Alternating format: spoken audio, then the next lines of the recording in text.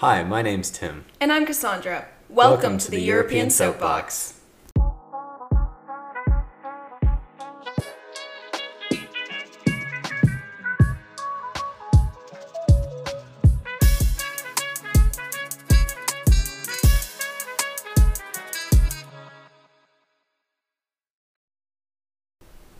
On today's episode, we are going to be talking about the European Commission.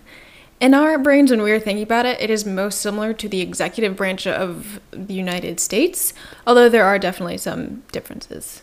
And I know that for maybe European listeners or people outside the U.S. that are listening, executive branch may not make too much sense. Essentially, what an executive branch is they're the ones that hold the power. It's usually a person or a group of people that serves in a checks and balances role to check the legislative and judicial branches of their government. Yeah. So, beginning with the history of the European Commission, it kind of started with the high authority in the ECSC. So if you listen back to that episode, we went on their specific goals. Later on, it combined with the Euratom and the European Economic Community. And in 1965, with the Treaty of Brussels, it finally became the Commission of the European Community. I'd like to make a quick side note. We still don't know how to pronounce Euratom or Euratom. Yeah. We still sort of just winging that one. Oh, yes. And we probably will continue to. Yes. And then in 2007, it became the European Commission with the official establishment of the EU. Yeah. And so now on to its goals, like what it kind of does. So the Commission helps shape the European Union's overall strategy, proposing new EU laws and policies, monitoring their implementation, and also manages the EU budget. It also... Oh, I got a quick question here. Yeah. So when we talk about EU budget, I mean, doesn't everybody do that? Or how does that sort of work? I'm assuming it's kind of like gives a general outline for what each country within the EU should do, and then depending on the resources that each state has, they will maybe adjust it a little bit, but yeah. Yeah, and I think we mentioned in our last couple podcasts about sort of the other branches that they also have this responsibility, and so I think, I don't want to be quoted incorrectly on this, but the executive branch sets up the budget and everybody else approves it. Essentially. It's a very checks and balancey kind of system. And I mean, that's good that way. Yes, yeah. So no state is doing something completely different than everybody else. Aside from all of that, the European Commission also plays a significant role in supporting international development and delivering aid.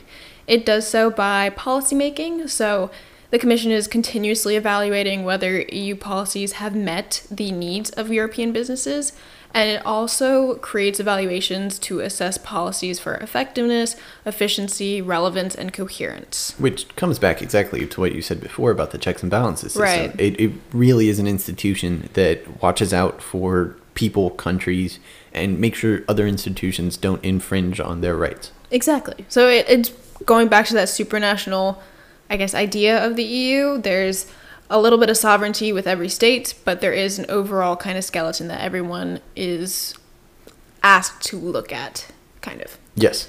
Another way it helps shape EU's strategy and all of that is through its international relations. So it designs developmental policy, delivers aid.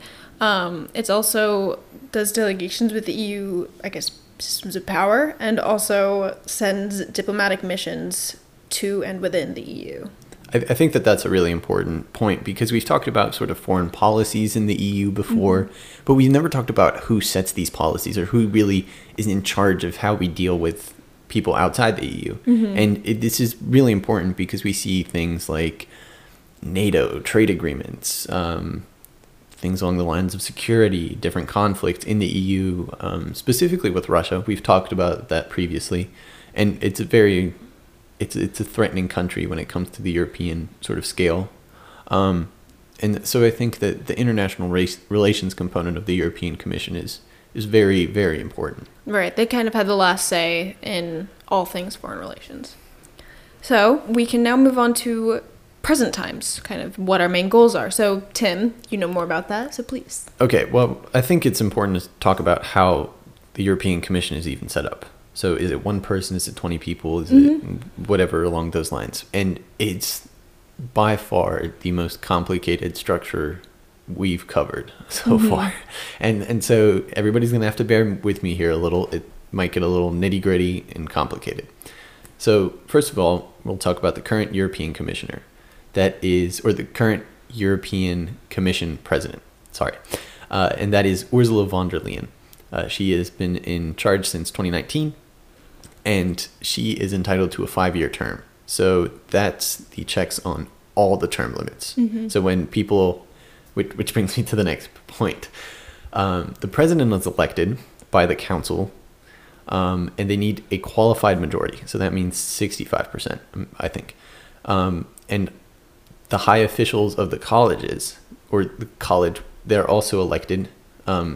After that, the commissioners are elected by state, but the president and high representatives are elected by college. So there's a bunch of small little groups that make up the European Commission. And it's, like you said, it is incredibly complicated, at least to me. It's really weird. We'll boil it down. There's 27 members. There's one president. And of those 26 members, excluding the president, there are high officials which serve as really close advisors to the president. And so we've talked about how essentially these high officials and presidents are elected. They're elected by party. So this is really interesting to think about. It's not, oh, I know the Belgian candidate, I'm going to vote for the Belgian candidate. It's, I'm in this party and I'm going to vote for this candidate, which in the scale of how most of the other aspects of the European Union work, this is once again really weird. We talked about how in the Council of the European Union, they don't sit by country, they sit by party.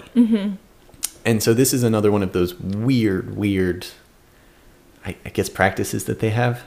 But in the grand scale of things, it does make sense. Right. So you mentioned they're elected by party, and there's 27 members. I'm assuming that each one comes from one of the member states of the EU. So with being elected by party, is it like the leading party at the time kind of thing? I guess so. So say the president's elected and they're from the Social Democrats. Let's use that as an example. And they happen to come from Belgium, like we talked about. And so Belgium no longer has a member in the European Commission apart from the president. So their member is essentially chosen. Then let's say we have 3 high officials. One's coming from Germany, the other one's coming from Ireland, and the third one's coming from Spain. Right? So they don't have any members anymore. So now we have 23 members that are going to be elected by that country.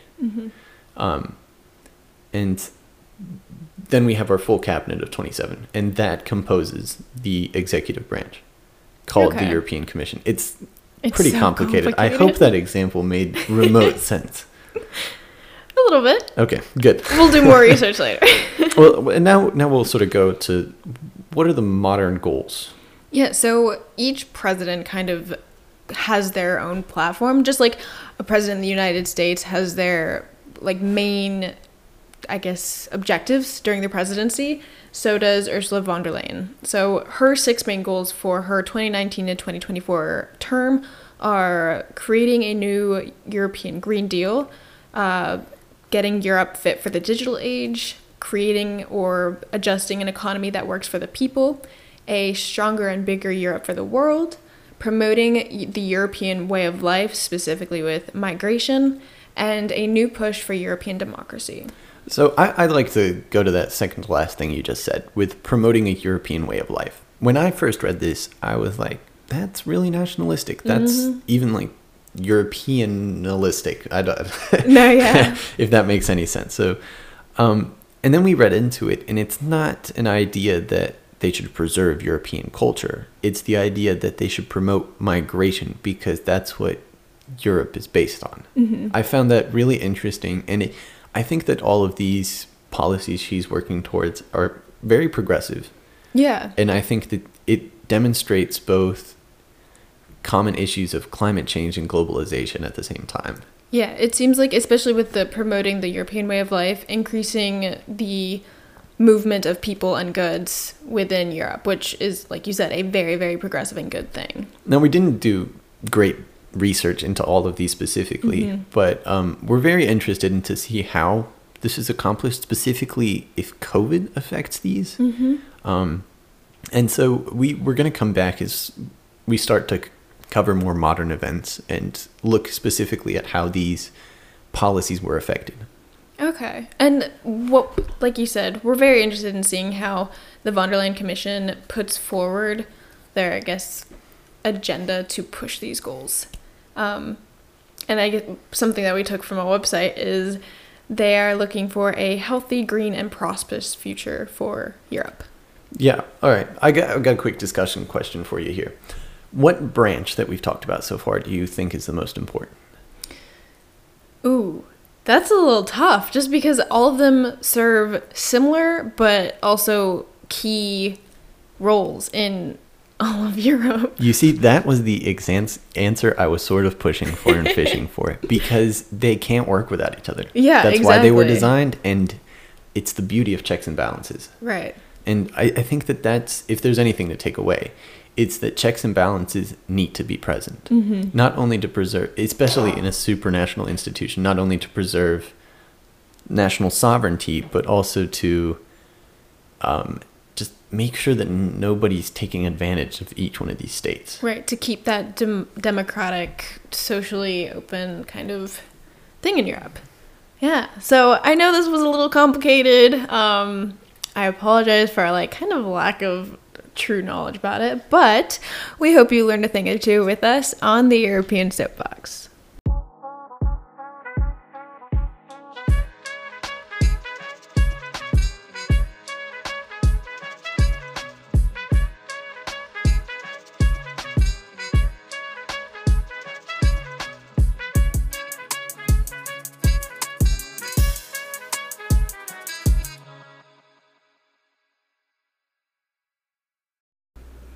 The European Soapbox podcast reflects only the opinions of the authors and do not reflect the views of any affiliated and/or mentioned organizations. We are students still in the learning process, so information should be taken with a grain of salt and not blindly accepted. The information is for informational purposes only and do not intend to serve as any recommendation. We do not intend to isolate anyone on this podcast and encourage diversity and differences in opinion. The European Soapbox stands independently from the University of North Carolina at Chapel Hill. The authors are the sole owners of the rights to the European Soapbox podcast. As students, we ask for the opportunity to grow and improve in our podcasting journey and progression as individuals. If you'd like to reach out to us, send us an email at europeansoapbox@gmail.com. This podcast is hosted by Cassandra Alvarino and Tim Fry. All music is produced by Till Ehringer. That's TILLYDEAN.WAV on Instagram. A special thanks to our friends, families, and supporters.